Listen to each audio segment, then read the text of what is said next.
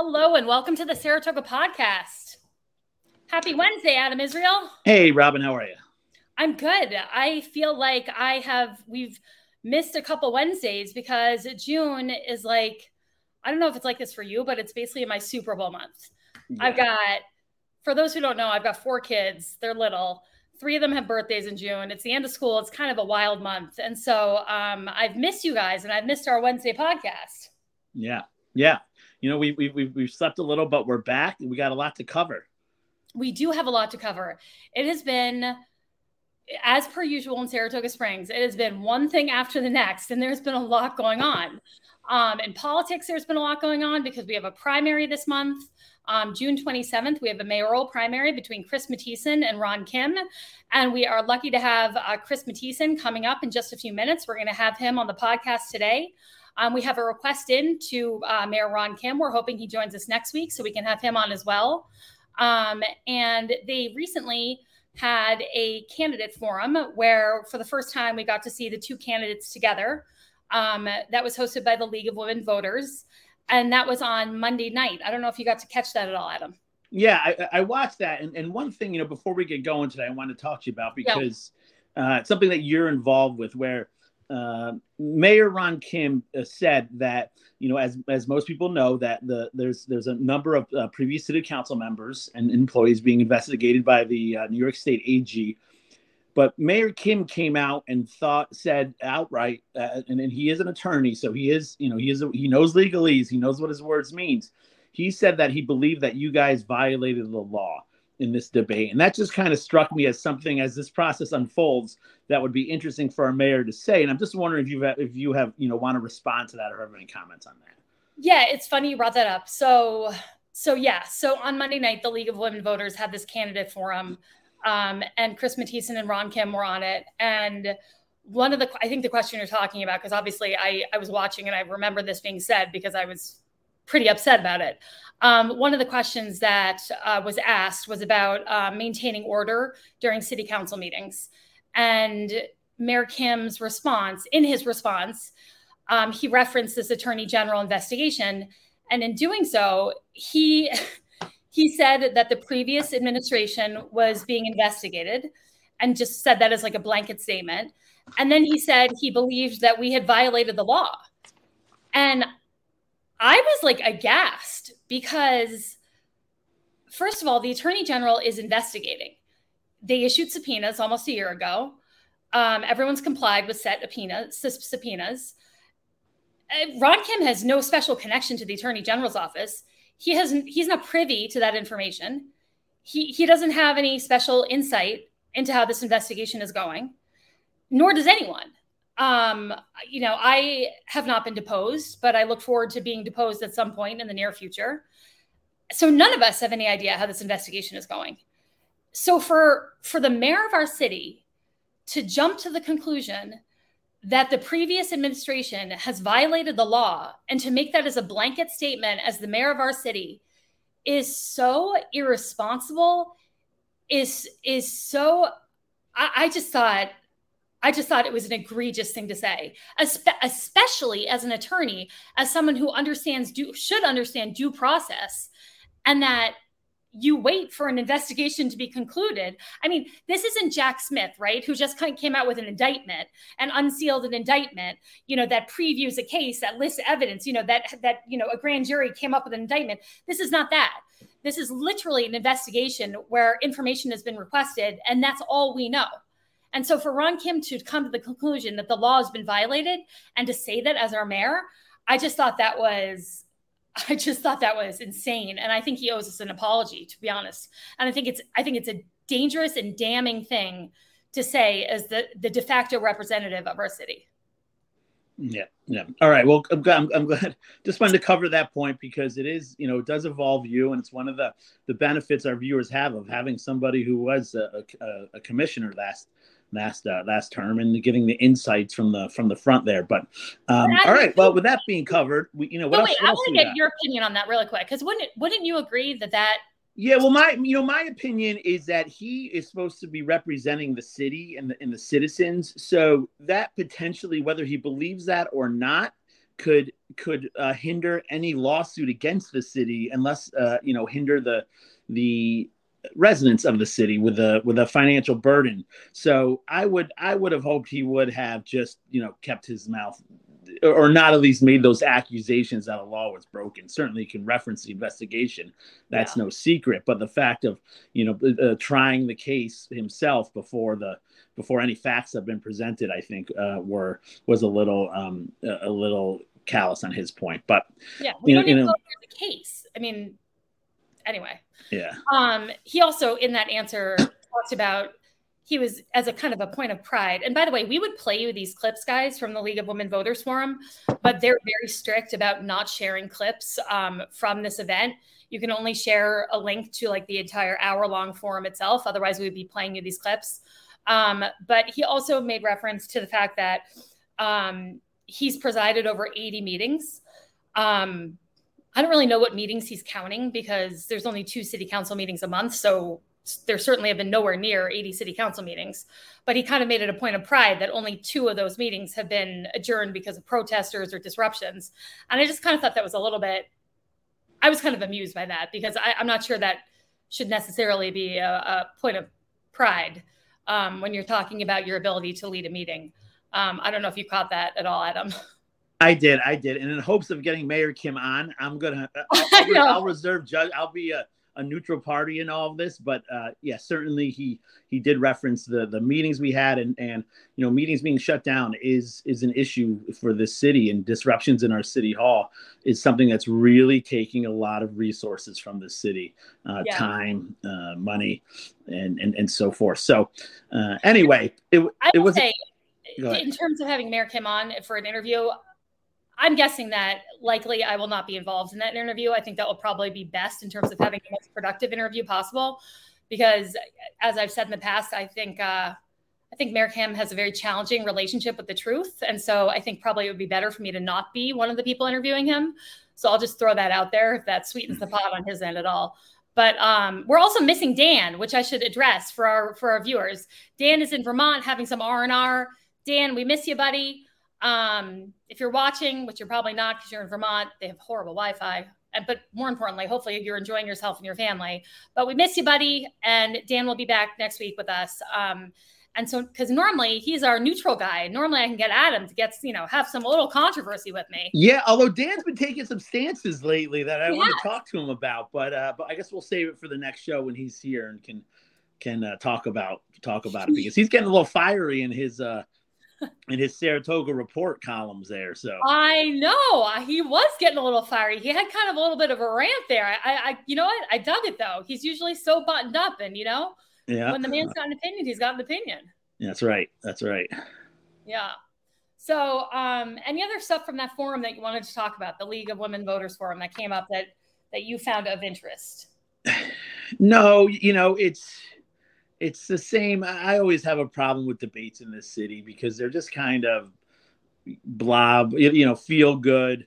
I know being involved in a debate 2 years ago, I know a lot of what's said. None of it's really followed up upon. It's people can kind of say what they want in these issues. I don't know how much they swing the pendulum.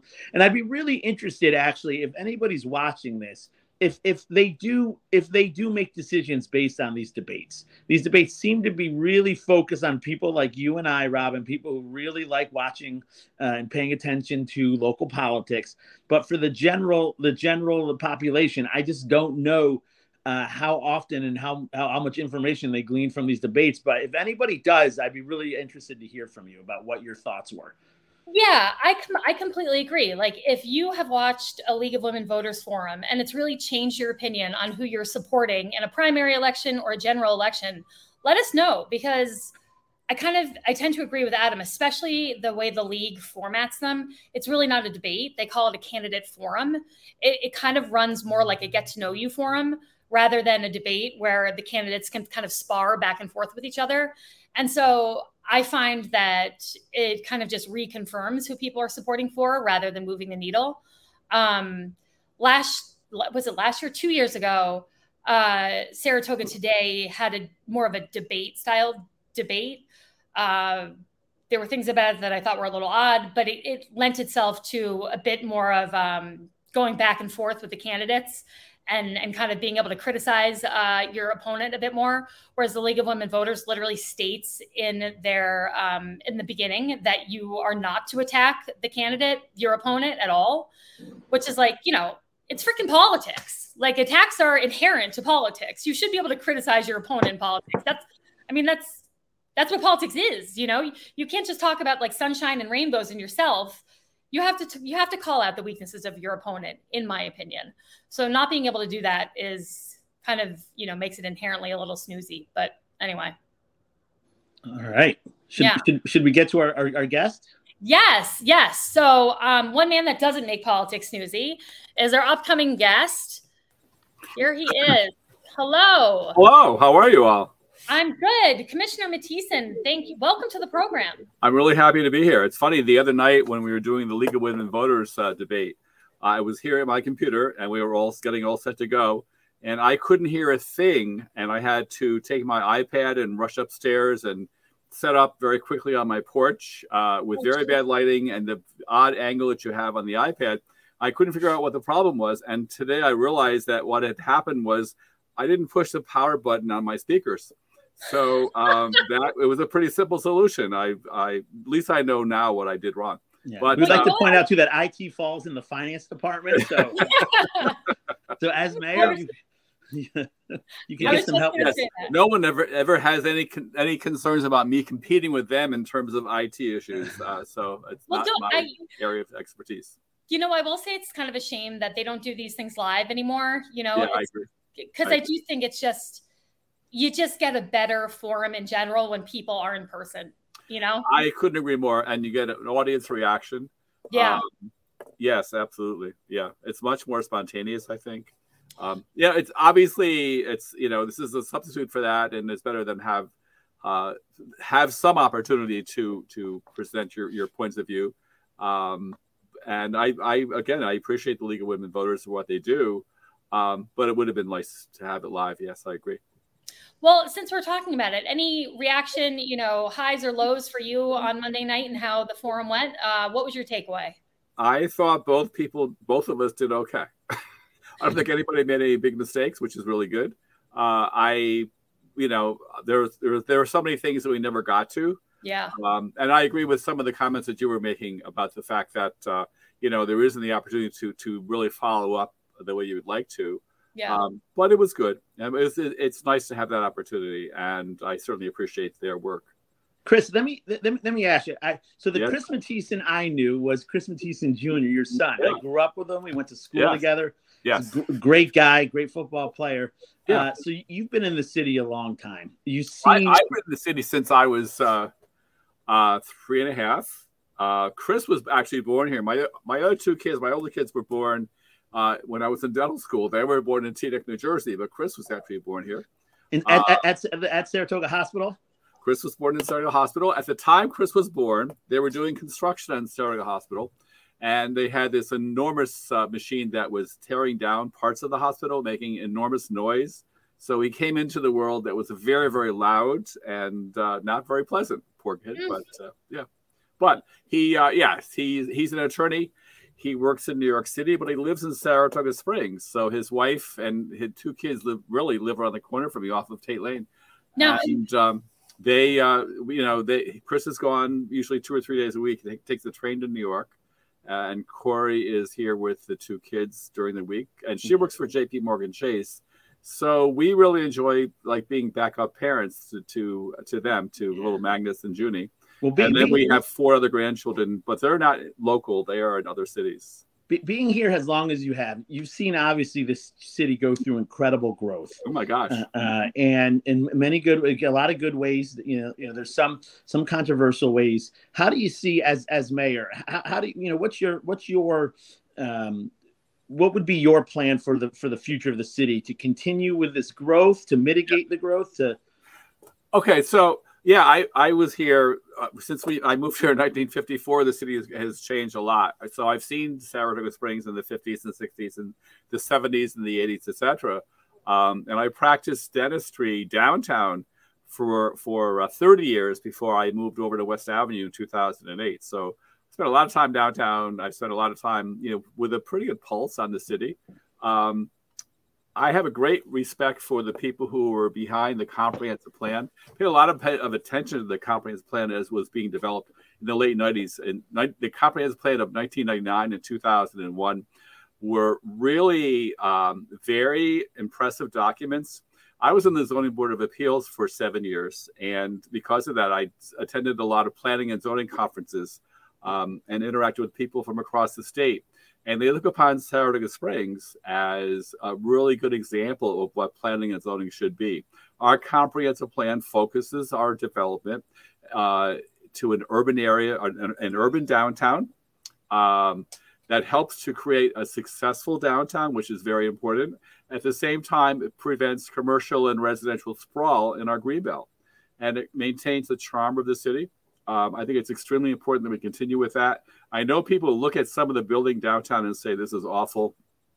I don't think it's awful. I think it's a way of maintaining the success that we've had over the past 20 years. I think that this is the way to make the city grow without all the negative effects of that growth.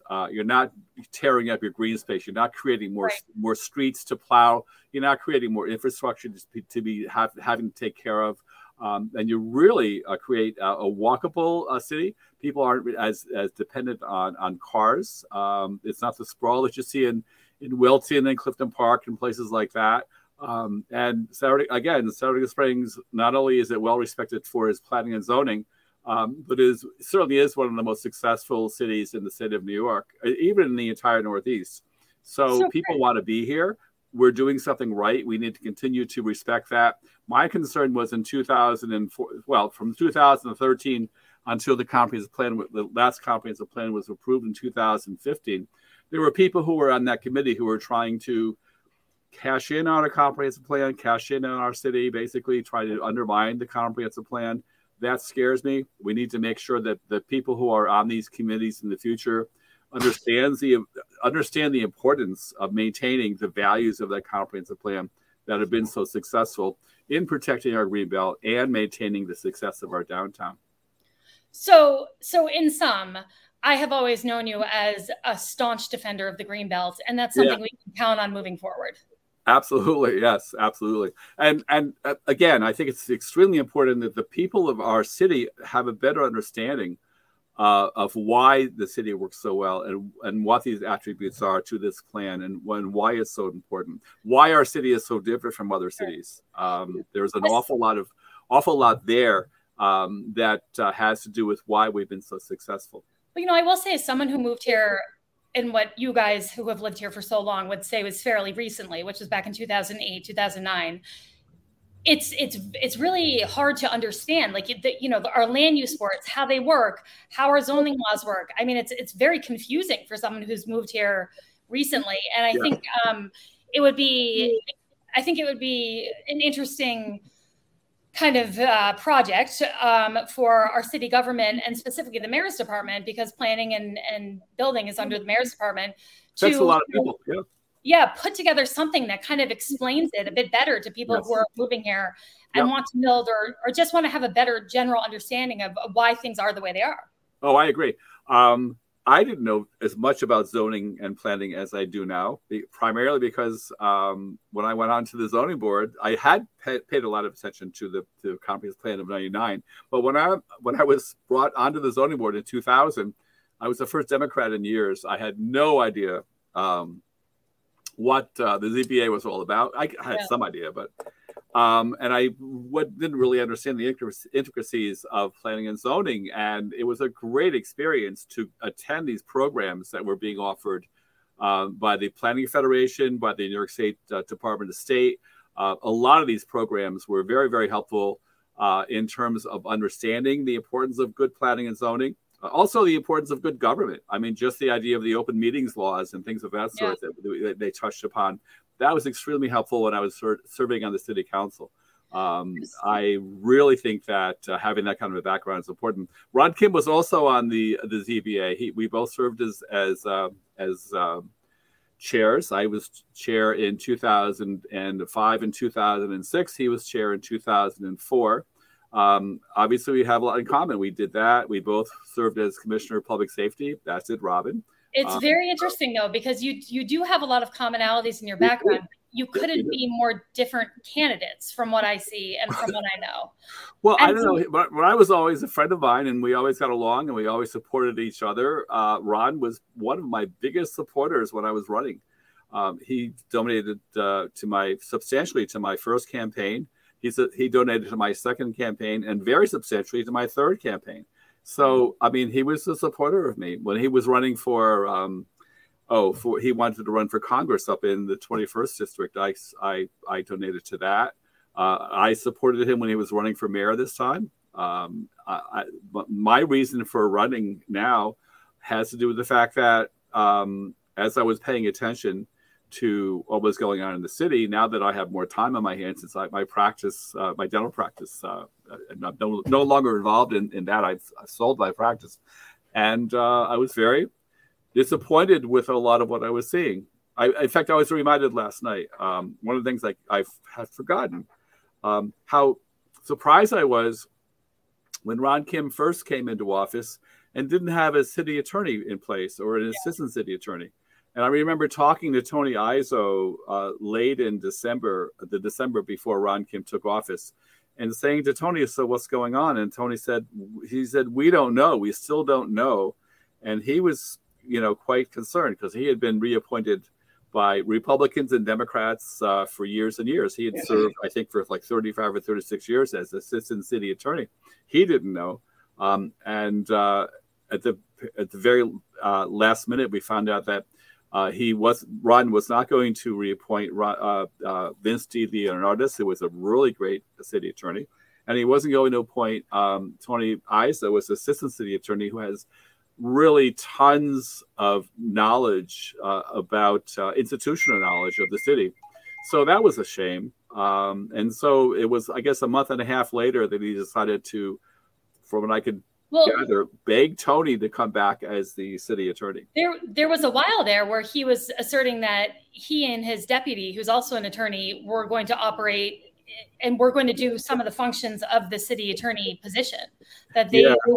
And that's hard to understand because we've had other mayors who have been attorneys, and none of them decided that they could also serve as a city attorney. I think that was not a very wise decision on Ron Kim's part, which really surprised me. I believe he got reprimanded by our city court judges for attempting to do that. Yes, he did. It was not a good decision. And, the city attorney needs to be someone who's going to be available to serve all 5 departments. Right. In the public safety department, we dealt with the city attorney quite a bit. And it was very important to have an assistant city attorney and a city attorney who were not necessarily directly responsible to the mayor. The city attorney has always operated pretty independently. I had great respect for Vince DeLeonardis and Tony Izzo. Suffice to say, if you're elected, you will maintain the 2 city attorney positions. Absolutely. And you really need a good city attorney who's going to be independent, certainly not someone who is going to be responsible primarily to the mayor. Right. Question for you. As I can imagine, it's going to be challenging as a 3-term public safety commissioner to now be in the position of being the mayor. How it seems to me that Mayor Kim has been pretty vocal and pretty outspoken about how the public safety department has been run. How do you think you will manage being the mayor and not kind of stepping into that lane? Or do you anticipate kind of being more involved in public safety, even though you'll be in the mayoral position? Well, public safety is one of the busiest departments in the city. Public safety and public works are certainly the busiest.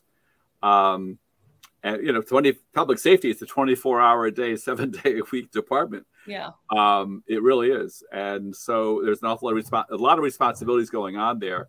As a former public safety commissioner, I really think that the knowledge that you have of the intricacies of how that department operates are important to have when you're mayor, and it's important to respect how that department works. And I was so surprised when Mayor Kim did not come to the defense of that department, did not come to the defense of the police, when Commissioner Montenegro made some, I think, very questionable decisions regarding the department early in his term.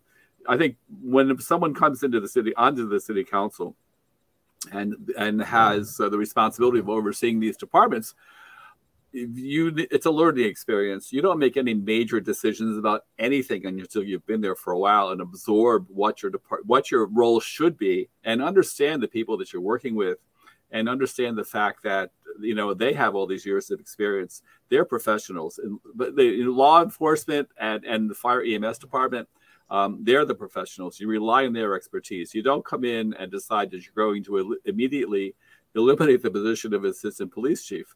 Yeah. As a whim. That made absolutely no sense whatsoever. Ron Kim didn't object to that at all. Those are the kinds of things that I think, having had an experience as public safety commissioner, I think is helpful as mayor, because you understand when someone's making those kinds of decisions that you need to speak up and disagree. I've always felt that at the end of the day, the city council is accountable to the voters, right? During elections season. But on, a day-to-day basis, and certainly at the city council table, the people that can really hold the city council accountable are the other city council members themselves. Yes, absolutely. And I think that's really important. And I don't see that happening with this city council in a way that's productive or effective. I see a lot of really nasty infighting. But I don't see them holding each other accountable in a way that's professional or in a way that the residents would like to see. No, again, I agree. I've been very disappointed to see, first of all, so little coordination among members of the council. Some of the activities that take place at the city council table in live meetings, you say to yourself, wouldn't they have worked these things out on their own prior to the meetings? Some of the stuff that are they're calling into question regarding each other's motivations regarding their activities. I'm saying we were very good at trying to work these things out behind the scenes and during the pre-agenda meetings to make sure everybody's on board. The amount of time that's spent during council meetings over the past year and a half have been so wasteful because there's so little coordination. It makes no sense to me at all, and that I think facilitating that is something that the mayor should have been doing all along. And you don't mean, and I think what you mean is a lot of times we see that people don't have the correct information. They haven't seen the agenda item. They're missing pieces here and there. So it's not that you're kind of hashing things out in a way that's not transparent before the meeting begins. No, I'm not talking about transparency. I'm talking about making sure that people on the council understand the reasons behind certain resolutions or certain actions, so that there are no questions at the time that they get to the council meeting. If they have objections, if they have concerns, et cetera, they should be expressed publicly. Right. But some of the stuff that I've heard basically is just simply because other members of the council didn't understand what was being put forth. That's not helpful. And it just makes those meetings last way too long. These meetings are much going on way too late. I'm a really big advocate of the open meetings law, the themes behind the open meetings law. Who's going to sit around and wait until 11:30 or 12 o'clock to listen to these meetings? It's just wasteful and unnecessary and uncalled for. Do you think the extended 4-minute, going from 2 minutes to 4 minutes? I'm glad you asked that. Yeah. No, I don't think the 4-minute thing is a really good idea. I just think that allows people to ramble on and on. I think that people who have more extensive concerns that you can't express within 2 minutes ought to be given the opportunity to submit their concerns in writing, and certainly have those letters published on the city website so people can see what they're all about, so that people have something to refer to. But I don't think that the 4-minute solution was a very good idea. And again, I think that this was just one of many attempts that the mayor had of trying to deal with the dissension that's been happening at the city council meetings. I don't think it was a good idea. Chris, 4 minutes is a long time, and by the time you finish with public comment, again, you're pushing the guts of the meeting back even farther. It's just too long. Chris, you ran public safety as a Democrat. Yes. For this election, the Democratic committee in Saratoga endorsed the incumbent, Mayor Yeah. Kim. Mm-hmm. I know you've been supported by One Saratoga. You'll be on that line, which is a independent, nonpartisan group of citizens who formed, I believe, when Robin, when you won. I know that as a Rhino Republican, I know there was some interest in you running on the Republican line from the Republicans. I'm wondering why you chose the path to as a primary instead of seeking another nomination from the Republican Party or just running as an independent. Yeah, so I have really great respect for Republicans in the city. I really do. I grew up in Saratoga Springs. It was a city that was dominated by Republicans. Nearly everybody I knew was a Republican. But I've never been a Republican. I've always been a Democrat. I was involved in the Democratic committee for years. Unlike Ron Kim, I've always been a Democrat. Yeah, Ron Kim has I didn't mean to interrupt. Ron Kim actually was a Republican, which I don't know a lot of people know. That's why he was on the ZBA before I was, because he was appointed by a Republican. He was a Republican. I was the first Democrat in years on the ZBA. I was appointed by Ken Klotz. I really think that it would, despite the fact that I enjoyed meeting with the chair of the Republican Party, a very nice man, and we had a nice conversation. I just thought that under the circumstances, it wouldn't be fair to them for them to endorse me because I really am a Democrat, and I just didn't feel that I could comfortably run on the Republican line. So I thought, it would have been a shortcut. I just have to say, I have a lot of respect for that decision, because when I vote for someone on a Republican line or a Democratic line, I assume that they represent that party's ideology. Yeah. And so if I saw Chris Matthiessen on the Republican line, I would vote for you, assuming that you embodied that core ideology. Mm-hmm. And if you were doing that just as a runaround to win, and you didn't represent that ideology, I would lose a lot of respect for you. And here I am. I was committee chair for the Democratic local Democratic Party in District 21 for all these years. And what would all those people think if I was running as a Republican after all that time? I just don't think that was the right thing to do. So, I really do believe, as I said, I've said in the past, that I don't think most of the problems confronting the city are Democrat or Republican problems. I think they are problems that we can all work together on and reach some solutions. I really do think that national politics really has little to do, or national political labels has little to do with what's going on in Saratoga Springs. I think Republicans or Democrats can come up with solutions, and I think there can be excellent candidates from both parties. In the old days, when they had nonpartisan elections, I've heard many people say that that was a better time. Yeah. People were more apt to run for office. It was easier to get people to run for various positions. That was not necessarily a bad thing.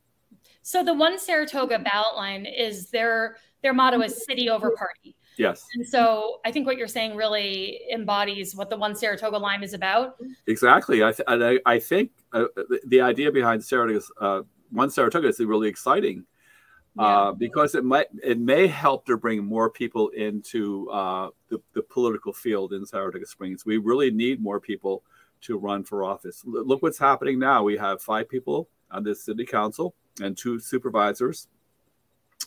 We've got 3 people running for the 2 supervisor positions. We've got 2 people running for positions on the city council. Although I have to say that's not very healthy. But last election cycle, I will say we had a record number of candidates running. Yes. So it is kind of like a strange thing. I have 2 questions for you, though. One, can you tell us quickly who else is on the One Saratoga line with you? Yeah, Tim Cole is running for my old position and your old position, Commissioner of Public Safety. Nice man, a really nice man. I spent a lot of time talking to him too, and he has the endorsement of the Republican Party. He has a long-standing background in law enforcement, and I think he would bring a lot restore a lot of the stability in the police department, and I think that's desperately needed. Michelle Madigan is running for one of the 2 supervisor positions. Michelle was Commissioner of Finance for 10 years, and she was really excellent in that position. And Matt Veach is the long-standing Republican candidate on the Board of Supervisors. He has a distinguished career on the Board of Supervisors, and I think he brings a lot to the table in terms of the relationship between the city of Saratoga Springs and the Board of Supervisors. That's very important. I think Matt has served an important role.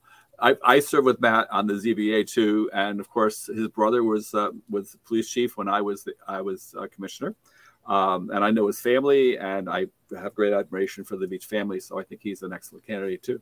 Well, I have two questions for you, and one I don't mean to kind of open a can of worms with, but I'm curious what your answer is. That's all right.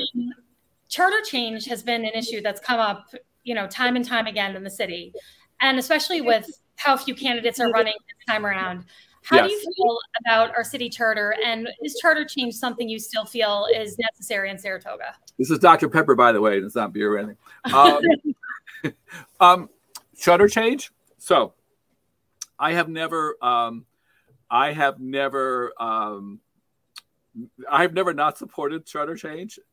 Every iteration, every attempt at charter change, I've supported, because I do believe that the commission form of government it is, for very, very many reasons, is not a really good approach to local government in the city of such as ours, especially now that it's a bigger city, more complex city. May have worked well in 1915. There are some real challenges there. Now, on the other hand, I think we need to give it a rest for a number of years. We've done this over and over again, and we're getting nowhere. And I think people are so well entrenched in their various camps on this topic. I would suggest just making the current form of government, the commission form of government, work as well as it can. It can work. It can work.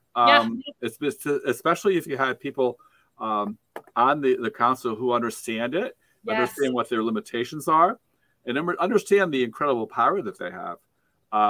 But respect that power. I think it can be made to work. It has worked. I mean, we've done enormous things. Important things here in Saratoga Springs. Long term, yes, I do think that someday we will be changing the charter. And I think I will probably live to see that.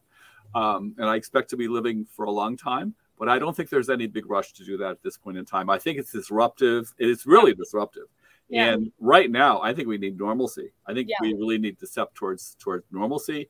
And maybe in 5 or 6 years, maybe start thinking about that. But not right away. Absolutely not. Thank you for that answer. Sure. Other kind of slightly more superficial question, but any kind of most surprising moment in campaigning so far, or kind of best or worst moment, maybe? Well, the worst moment happened the other day, because I'm doing my own literature, a lot of my own literature drops. I have a lot of the people doing them too, but we have door hangers we're putting up. I have some here, and I was at a house, and so I'm putting these door hangers up on the doors of Democrats in the city to encourage them to vote in the primary. And I was on Nelson Avenue, and I put a door hanger up, and I went to the next door, and I heard this rumbling, and I heard something. I didn't know what it was, and I heard this man yell out, "What's this garbage?" And I turned around, and he was looking at me, and I said, "Well, I just put a door hanger on your door to remind you about the primary on June 27th. And he said, "You're littering the neighborhood, and I expect this from," I don't think he knew who I was. "I expect this from Kim. I don't expect this from Matisse, and get this off my porch." So he insisted that I come over to his porch, pick up the door hanger that he had thrown on the floor, and pick it up and walk away. So everybody's been almost everybody has been so nice. And during the petitions for the Democratic line, the primary, during the One Saratoga petitions, putting the door hangers, I've had the opportunity to talk to a lot of people, and almost everybody has been very receptive and understanding. But then there is also, the kind of thing where you just never know what you're going to confront when you go to someone's door. I have to say, the One Saratoga people, the people who had signed those petitions, were very, very positive about having the One Saratoga line. They really were. I ran into very little resistance there. That was easy. It was the easiest petitioning I've ever done, because, again, I was on the Democratic committee for years. I've been doing this door-to-door stuff for years for petitions. That was so easy. People were very receptive to that. They really Adam were. and I had the same when Adam and I petitioned for our independent ballot line. I think we had a similar experience. People were just, they love the option of having another option. Absolutely. They're very open. They really do. And I will say, Adam, I don't know if you would agree with me, but even people who didn't want to sign would be generally really polite about it. So to have someone kind of like snarl is kind of fairly unusual. Most people are nice. Most people are very nice, and it's a nice community. But once in a while, I mean, and you don't know. And you know, this is not the kind of activity for the faint of heart. You really don't know when you're doing this. And really, I wish real quick, I wish more people as a candidate, I wish more people realize what you're sacrificing your time, with your family, your time away from your profession, your job, if you have one, to essentially volunteer for this city, right? Oh, I know. So even if you don't support somebody, I would strongly urge citizens in this city to at least be respectful for the people who are putting themselves out there, because it's not easy. It's not easy, wondering, are you going to wake up to some hit piece done in some local paper, or it really is. You're doing this because it's not for the money. It's not for the power. Most people, it's mainly for the ability to make a change. No, the 14.5. I have to say, and I brought this up before, and I brought it up the other night too. I do think it's time that the city look at the 14.5. The 14.5 had been increased from 14 in the early 2000s, and it never went up since then. And I really do think that needs to be adjusted to take into account the costs of living increases over all those years, which will bring it around $24,000 or $25,000, and then there should be a cost of living adjustment from that point on, because that shouldn't happen. Not for my next term, but for the term after. That should be something for the city council to consider, and they should be very upfront about that with the citizens. Everybody else in city government has been compensated fairly, and members of the council have not, and that's not okay. So first of all, raising the deputy salaries without addressing the commissioner salaries was just asinine. It was just totally asinine. Especially the figures that we're talking about when they were first talking about it. I know, it was ridiculous. Crazy. Yeah. But my suggestion to this city council, if anyone's listening, I've told this to many of them, this is actually the moment where an independent committee is actually warranted.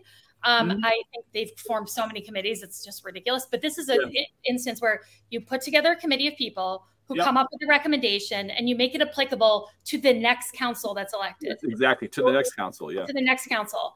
This is not the first time I brought this up. I brought this up when I was leaving the council. Yeah. I suggested to council members that, again, obviously that wouldn't be affecting me because I was leaving the council at the time. It was 2017, but I said to them, this is not fair. You are not being compensated fairly, and this should be adjusted. Yeah. I think when I did the math, I was making like $4 an hour or something. Yeah, I know. I did that too. And then the only reason I was able to even run for the office was that I went on the city's health insurance. And I know. Well, that's the other thing. Supposedly everybody in the city council is being paid the same, but that's not really true, because I think a lot of other citizens don't understand that the members of the council do get a really interesting perk. They get free health insurance. And so when I started on the council, I had no idea that I was getting free health insurance. I walked into the office my very first day, and Danielle Willard said to me, so, we're going to cover your health insurance. I said, oh, well, how much will that be? And she said, nothing. And I said, you're kidding. Yeah, that's so for me, that was saving. Fran and I were paying close to $12,000 a year for our dual health insurance, for a couple of health insurance, and for families it was probably closer to $20,000 a year. It was huge. But for Skip Scirocco, because his contract, he had worked for the city so long, and his contract included that the city would pay for his health insurance ever. It was basically nothing. He was never getting no benefit at all. So when I was on the council, like John Frank was getting, for his entire family, was getting probably close to $20,000 extra in terms of coverage. I was getting about 12, and Skip was getting nothing. Not fair. We should all be getting the same thing. I think the health insurance thing, I think council members should have the opportunity to buy into it if they want, but they shouldn't be included. That should not be included. And that 10-year deal, where people who have been on the council for 10 years get free health insurance forever. That's crazy, and that should go also. No. I agree. I think that has to be eliminated. And I will say, when I suggested to my husband that I was going to run for office and I told him, what I would make, he was like, no. But then when I said the health insurance, he was like, I didn't know it at all. We have 4 kids and he owns a business. So that was almost $30,000 for us a year. That's where I was too. Yeah. So it was huge. But anyhow, Adam, I'm sorry. I don't mean to be asking so many questions. No. It was great. I know, you got the election coming in 13 days. So I'm sure you have a lot to do. I guess, taking a lot of your time, but in closing, is there kind of your elevator pitch, your what you'd like the citizens to know, or the Democratic citizens? I'd like to mention one thing. I had the opportunity to see a piece that was on Channel 6 yesterday. I saw it today, where Ron Kim was insisting that somehow when I was in office, that I caused a delay for 8 years of establishing the third fire EMS station, which is you have to watch it. Very unfair estimation of what happened. Ron Kim deserves credit for the initial study which established the need for the third fire EMS station. When we were in office, we were trying to find a piece of land. He couldn't, and we were having trouble finding a piece of land. We found one piece of land, and the only reason we got involved in that transaction was because it was the only one that was available. It was an excellent piece. It was the only one available, but it did involve a related transaction. The person who controlled that property wanted us to sell him the Collimer lot, since it was the Aaronsons. They owned the property next door. So we talked to the city attorney, and they said, well, yes, do it. Well, we did it because it was the only option we had. Imagine if we hadn't done that. The city attorney approved it. All the numbers worked really well. It was a really good deal for the city. Imagine if we hadn't done that, if we hadn't made that effort. The only reason it failed was because the Charities Bureau of the Attorney General's office determined that the property on Union Avenue, which we thought was actually owned by the Aaronsons, wasn't exactly owned by the Aaronsons. It was owned by a religious organization that was associated with the Aaronsons. And so they determined that that organization was not getting the benefit that it should have, and so the deal never went through. Otherwise, it would have gone through. It would have been a win-win situation for the city. I feel badly we didn't get it, but I give great credit to Meg Kelly, who deserves tons of credit for getting the Naira property. It's not exactly the ideal location for the third fire EMS station, but it's a great location. It's going to work really, really well for the city. It's nice that it's being completed, but it's a shame that here these kinds of attacks being lodged by my opponent, and I'm just really tired of those kinds of things. It's just garbage, and it's the worst kind of politics you can play, and to mischaracterize the past that way. And I just have to say, not to toot our own horn, but Meg Kelly got that land and then turned it over to the Public Safety Department, and literally turned it over a month before the pandemic hit. The city went into a financial free fall. Yeah, I know. And still we were able to push through. And with the finance department and the public safety department, we were able to get that property shovel ready and tee it up and get it done in a time where, I didn't think there was any chance in hell we were going to be able to do an $8 million project when the city was going to be financially devastated. Mm-hmm. And so it was a credit to Eileen Finneran. It was a credit to Chief Dolan. Yes, it was. Absolutely. When we came into office, there were many, many people who were insisting that we didn't need the fire EMS station. We got the city to, I think the entire community to understand the importance of that. Yeah. We got the entire city council to approve a third fire EMS station. We came a long way from where we were when we first got into office. So it's important to, give credit where credit is due. I give credit to Ron Kim when he deserves it. That's because you're a mature individual. He seems not to want to do the same. And then irony of ironies, the Aaronsons still were able to buy the Collimer lot. Yes, they were. And the odd part is that they bought it for a price which was very consistent with the original appraisal that we had done in 2013.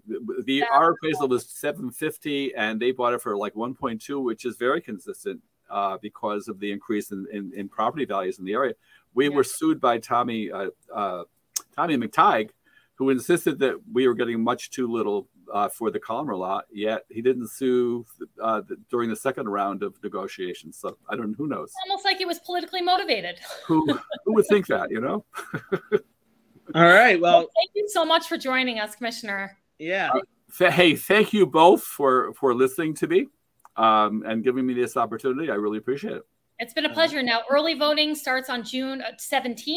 Yes, I know. So if you're a Democrat, you can go out and vote in the primary. Yes. The day of the actual primary is June 27th. Yes.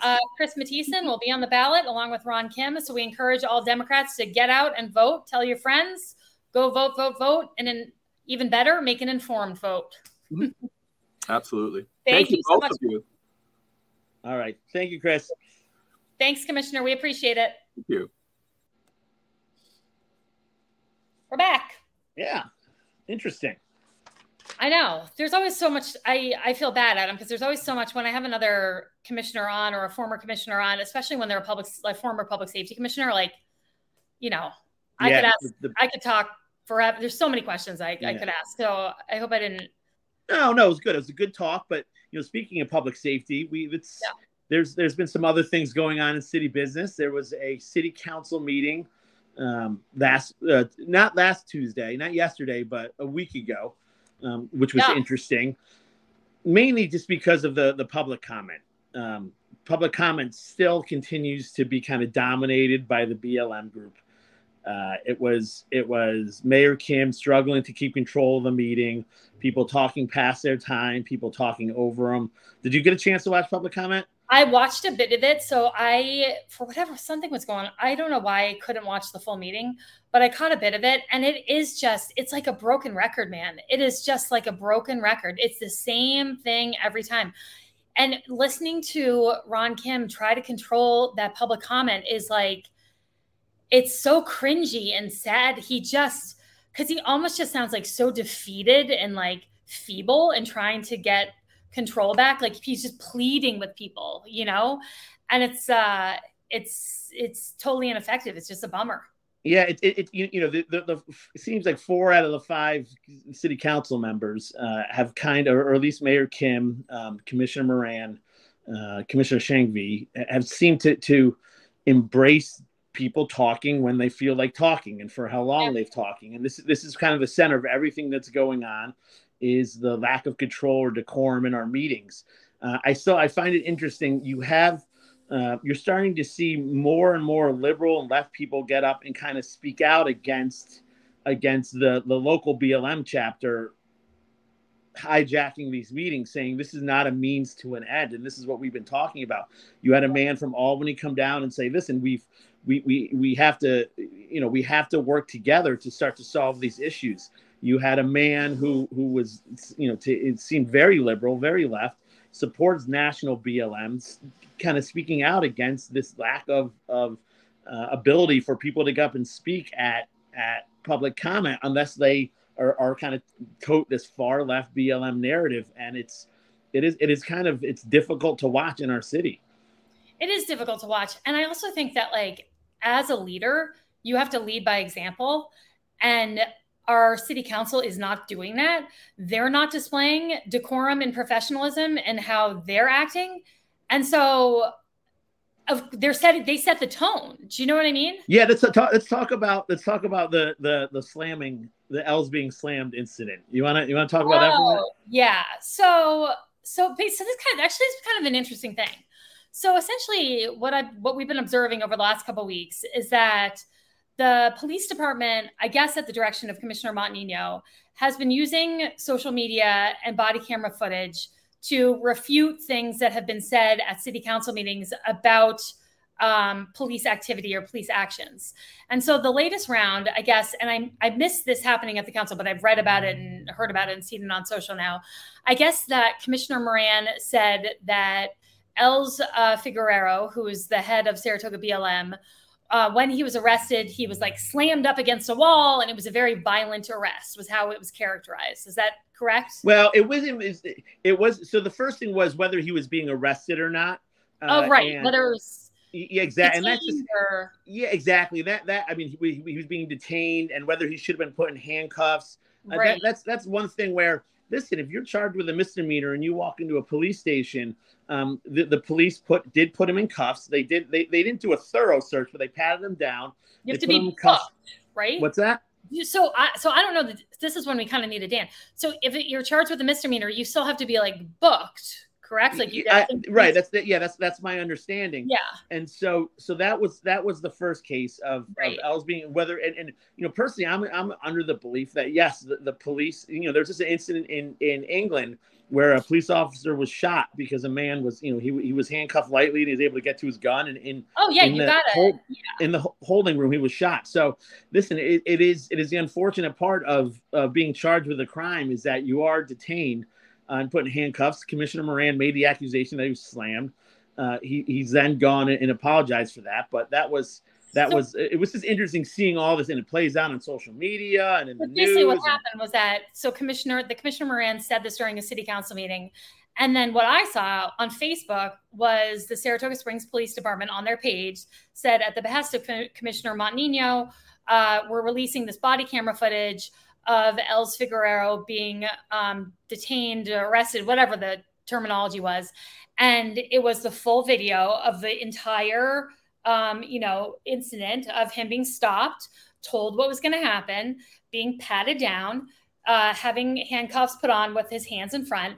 And I have to say, it was one of the most gentle interactions between a police officer and someone being detained you could possibly imagine. I mean, it was polite, it was calm, it was quiet, it was, he was every step of the way. They said what they were doing. I mean, literally, it was like, if you were going to rate it on Amazon, it was a 5-star transaction. Professionalism. It was professional, by the book. There was nothing aggressive about it at all. And on Els' side, it's not like he was resisting or being an asshole or pushing back at all. I mean, it was literally. Yep, he was there with his attorney. Yeah, his attorney was there. It was a nothing burger. There was nothing dramatic about it at all. Now, what that led into is the next Friday, last Friday at 4 p.m., there was a special meeting about a low barrier homeless shelter. Yes. Commissioner Moran, in his defense, he did come out and he apologized for using the terminology because, again, painting this picture of our police force as these thugs who, bully and slam people against walls, it just doesn't help anybody. There's no purpose. And Commissioner Miranda, his was on a Friday at 4 p.m. where not a lot of people were watching, but he did apologize for it. But let's talk about the low barrier shelter in this meeting and how this was kind of pushed through. Also, really quickly, it's not the first time this mischaracterization of the police has happened. Like, this is on the heels of I think Ron Kim saying that the police were waiting in riot gear. In full riot gear, yes. So this is kind of like a pattern that during a city council meeting, the police are depicted doing something like very extreme when in fact there's no truth in it at all. Yeah. So I'm happy that they're I mean, not happy, but I think it's a good thing that this is being cleared up through body camera footage. So this continued, stream of misinformation is cleared up. But I also think it's just, excuse my language, but it's pathetic that we're having to do this with our city leaders, you know what I mean? And our police department, that we're having to do this kind of like little merry-go-round of sorting out this misinformation. It's just like, Jesus. I mean, we talked about this before in the show, how much of our city's resources this is taking up. It is a shame, but going to this low barrier shelter. Low barrier shelter. So first of all, what do you think about the Friday 4 p.m. meeting about? It's bullshit. It's bullshit. I'm sorry. What was the urgency of you? It was so necessary to have the city council meeting that they had to schedule it at a Friday at 4:00. I didn't know what was happening. I'm like a loser. I'm obsessed with these city council meetings. I like to watch all of them. I had no idea it was happening. I didn't see the notice go out, and so I wasn't able to watch it. It's a significant issue of a low barrier shelter, 24/7, 365 being approved. It's something that I've wanted in our city for years and years and years. And so it's really something that I would have wanted to watch. And I think it's something that a lot of our community would have wanted to weigh in on. And so to schedule it at a Friday at 4:00 is just total bullshit. They should have just waited until Monday or Tuesday and made it at a time where the public could actually watch it and had time to put out proper announcements and inform people so they could weigh in and watch. And I mean, that's good government, to me, that's good government. But of course they didn't do that. So So long story short, it was approved. This low barrier shelter was approved. It's I'm kind of unclear on the timeline here. I guess they've been working on it for a while. It's already up and running on Adelphi Street. There's already, I guess, people staying there.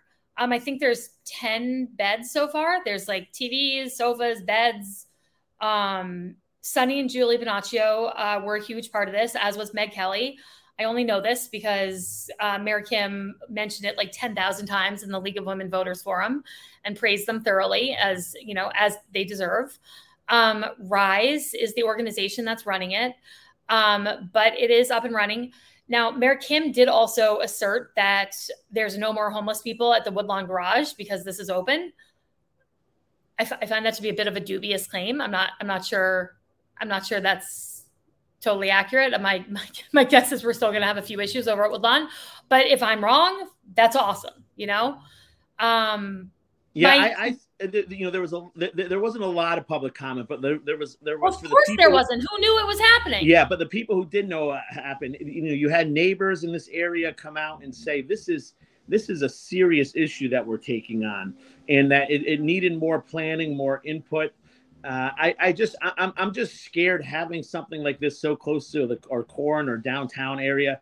I don't know. There was a really interesting special on CNN, and they pulled it, but it was called "What Happened to San Francisco." Yeah. And the problem is that it's once you open up this low barrier shelter, this is not. And people say, well, it's, most of these people are from Saratoga. I don't believe that for one second. I don't think any of these advocacy groups are going to release numbers on this because they know it becomes if you build it, they will come. I don't think this is going to solve our homelessness issue. Right. This is going to relieve some of the homelessness issue from our surrounding areas.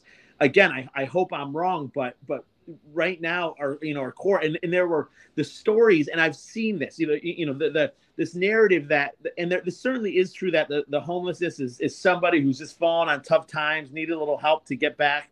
That's certainly the case. And everybody needs help. Not everybody needs help, but these are human beings, and I'm very sympathetic to that. And I understand that people need sometimes just a little boost in life to get over a really difficult patch.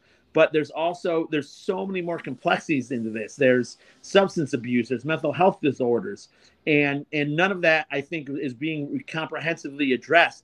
It's more just slapping a Band-Aid to say we did this, and it's just going to exacerbate the problem, and it's not going to solve what the homelessness issue in Saratoga, because there's no restraints on who anybody can come. First of all, politicians can't solve homelessness. Like, let's just put that right out there. You know what I mean? Especially not local ones, right? Especially not local ones. But first of all, I don't know the answer to this. Maybe you do. One of the things that when I was on the collaborative to end homelessness and on many of these task force, one of the things that we thought was so critical if we were to open a 24/7, 365 shelter was to have services at that shelter, social services, like permanently at that shelter, such that when we had this kind of captive population, we could hopefully connect some of those folks with social services and try to help them transition into some other kind of housing so that it wasn't just an emergency drop-in shelter.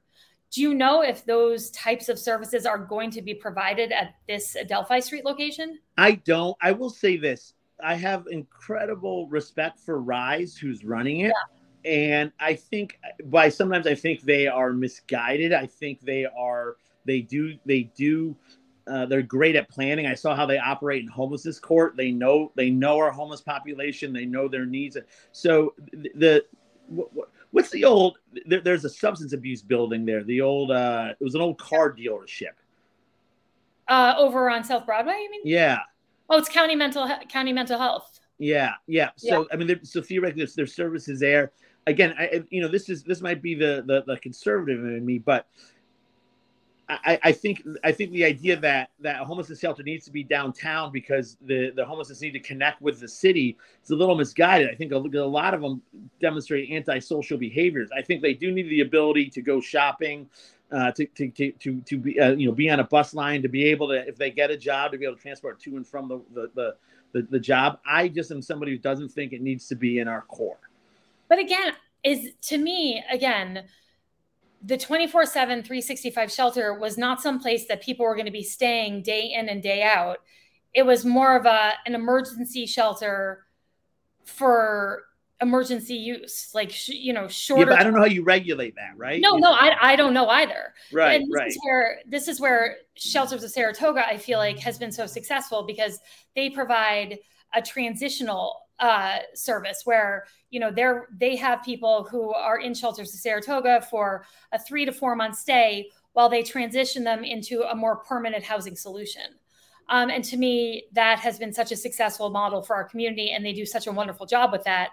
I would love to talk to Rise about this. I have invited them on this podcast. They have declined to come on because we are too, quote, political. I don't know if you know that, Adam, but maybe they'll reconsider in light of this new shelter, and maybe they'll come on and help us understand it a little bit more, because I do think there's challenges. I do think there's concerns. I'm sure they've addressed some of them in a way that would be satisfactory to us, but we don't know what we don't know. My other issue was that the city is funding this. The city basically wrote like a blank check for this. And that is insane to me, because this is already something that we pay for as taxpayers through the county and through the state, quite frankly. And so I understand funding it temporarily, but we need to get the county involved. And I know that's one of the things that Commissioner Madigan is running on as she's running for county supervisor. We have to get the county involved in terms of funding this, because, as you said, there's absolutely no reality in which this is just for people in Saratoga Springs. This is going to be housing people from all over the county, if not region. And so it should not be the burden of Saratoga Springs taxpayers, but it's also already something we're paying for through social services at the county level. So why would we duplicate a tax that we're already paying, or make it triplicate something we're already paying through the state and county? It just doesn't make any sense. And it could become enormously expensive.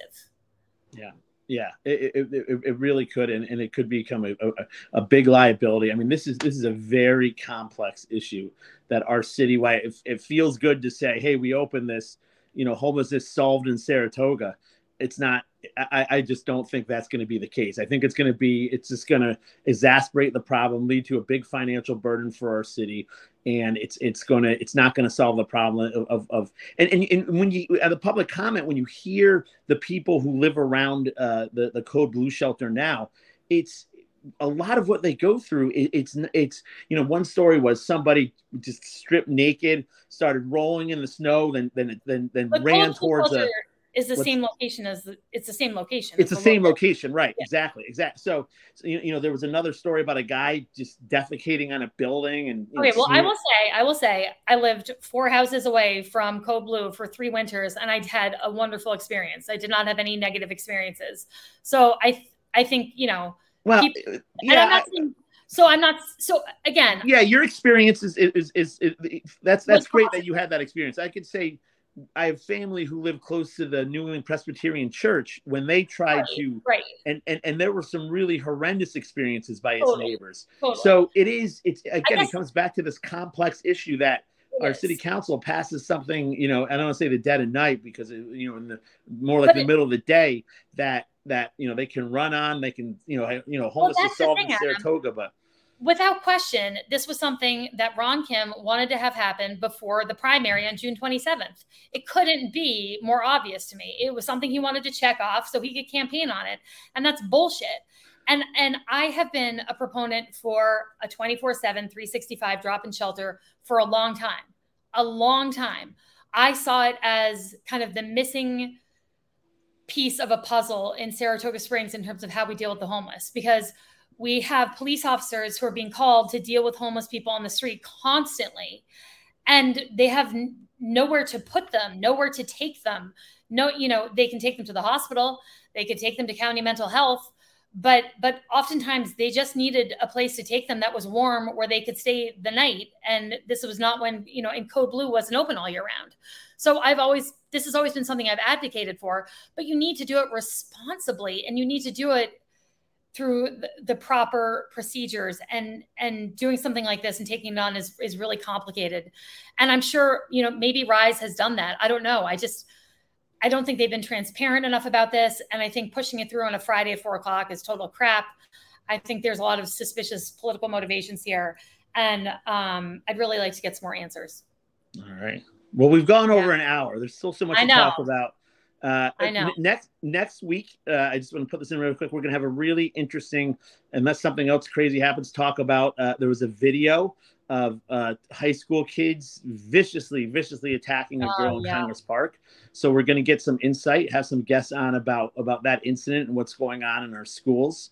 And that will be hopefully we'll have Mayor Kim on. Maybe Dan and I can interview him again about some of his thoughts on what is going on and why he, this low barrier shelter and whatnot. But in the meantime, should we go to Cheers and Jeers? Do you have anything else you want to add? Yeah, no, definitely.